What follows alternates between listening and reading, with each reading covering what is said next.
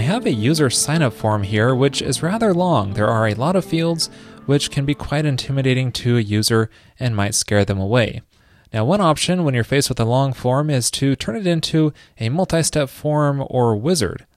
Probably the easiest way to make a wizard is using JavaScript. This way you can keep everything on the client side, so if you have a long form, you can just use some JavaScript to turn it into a multi-step form.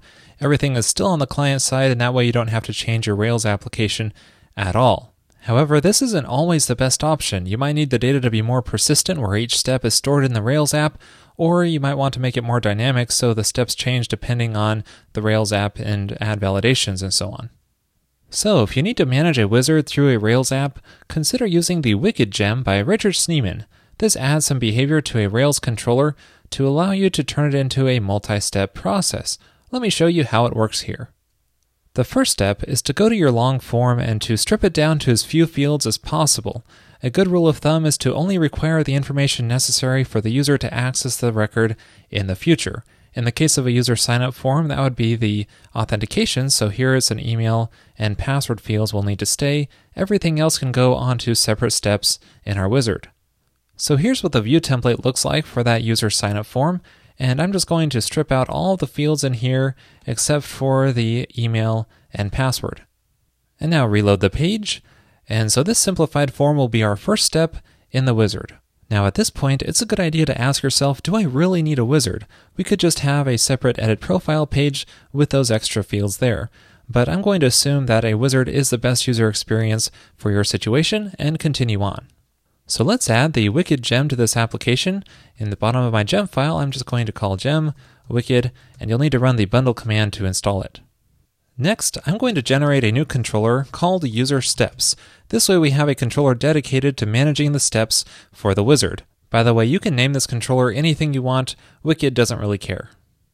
Next, I'll go inside of my routes file here and add a new resources line for that user steps controller we generated. And then I'll go inside that controller. And in here I'll add a new line to include the Wicked wizard module provided by the gem. And this gives us a steps method that we can use to define which other steps we want in the form process after the user is created. So what we want to do is add two steps in here for the rest of the form. One is for the personal information, and one is for the more social information, such as the GitHub handle, the Twitter username, and so on. Now this controller is expected to respond to the show action, where it should render out a given step of the wizard process. And there's a handy little method to help with this called render wizard, and this will look for a form view template for each step. So we'll need to create those views under the views user steps directory here.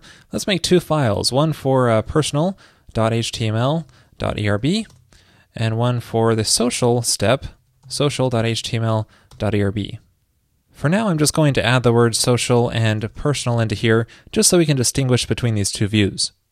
So with all of this in place, we should be able to access any specific step through the URL by calling user steps/personal, and that will render out that personal template, and passing social in here will render out that template. So that's what the render wizard method does. It renders out the given template passed in here. And by the way, if we trigger the index action for this controller, it'll redirect us to the first step in the process, which is the personal step. So what we need to do is have the user's new action. When we submit this form, it directs us to the first step in the process. Alright, so when that form gets submitted, it's going to trigger this user's controller create action I have set up, and this is going to save the user and log them in by remembering the user ID in a session. Now when that happens, we want to redirect them to the first step in the wizard process, so we need to go to the user steps path from this controller. So that'll redirect us to the first step in the process. So now let's try this out. I filled in this sign up form, and let's submit this form, and this will redirect us to the first step in the wizard. So all we need to do here is add a form for submitting and going to the next step. Now if we want a form for editing the user on each render wizard step here, we're going to have to first fetch the user, and I'm going to do that inside of this controller and set it to an instance variable. And I already have a method set up called current user, and normally you will if you have some kind of user authentication set up. But if you don't have this, what you can do is just pass in the object's ID when you redirect to the steps controller. So now going to the personal template, I can replace this with a call to form4 so that we can edit that user record. Now I do need to pass in a URL option to this because normally it'll go to the user's controller, and I need it to go to the user steps controller.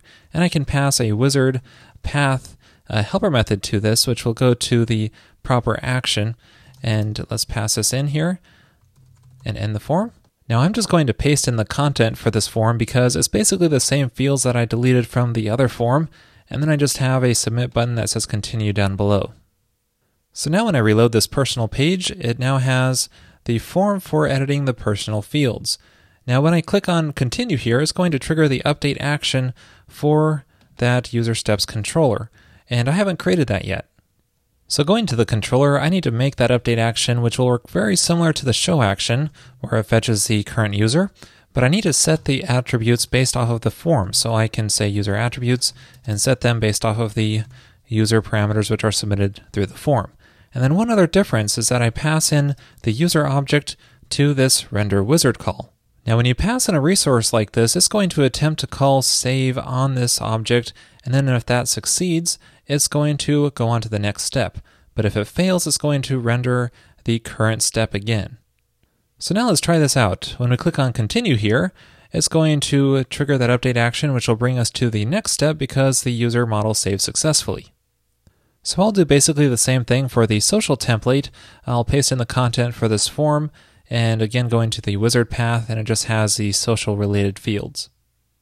So now reloading this page shows us that form with those fields, and submitting this is going to trigger that update action again, and since there aren't any further steps, it's just going to redirect to the root of this application, which just shows that I'm logged in. Now if you want to change that redirect behavior, you can override a method in the controller called redirect to finish wizard, and then handle the redirect however you want. So I'll go to the root URL again, but this time I'm going to pass in a notice option and saying, thank you for signing up. That way we get a little message. The next thing I want to add to this wizard form is a link next to the continue button to skip this step so that the user knows this information isn't required. Now if you check out the README, you can find a handy list of methods that Wicked provides, and among this is next wizard path, which will give us a URL to the next step so we can make a skip link. So going to the view template for a step, I'll add a link next to this continue button that says skip this step, and then pass in the next wizard path that Wicked provides. And I'll do the same thing in the other step as well, so it shows up on both.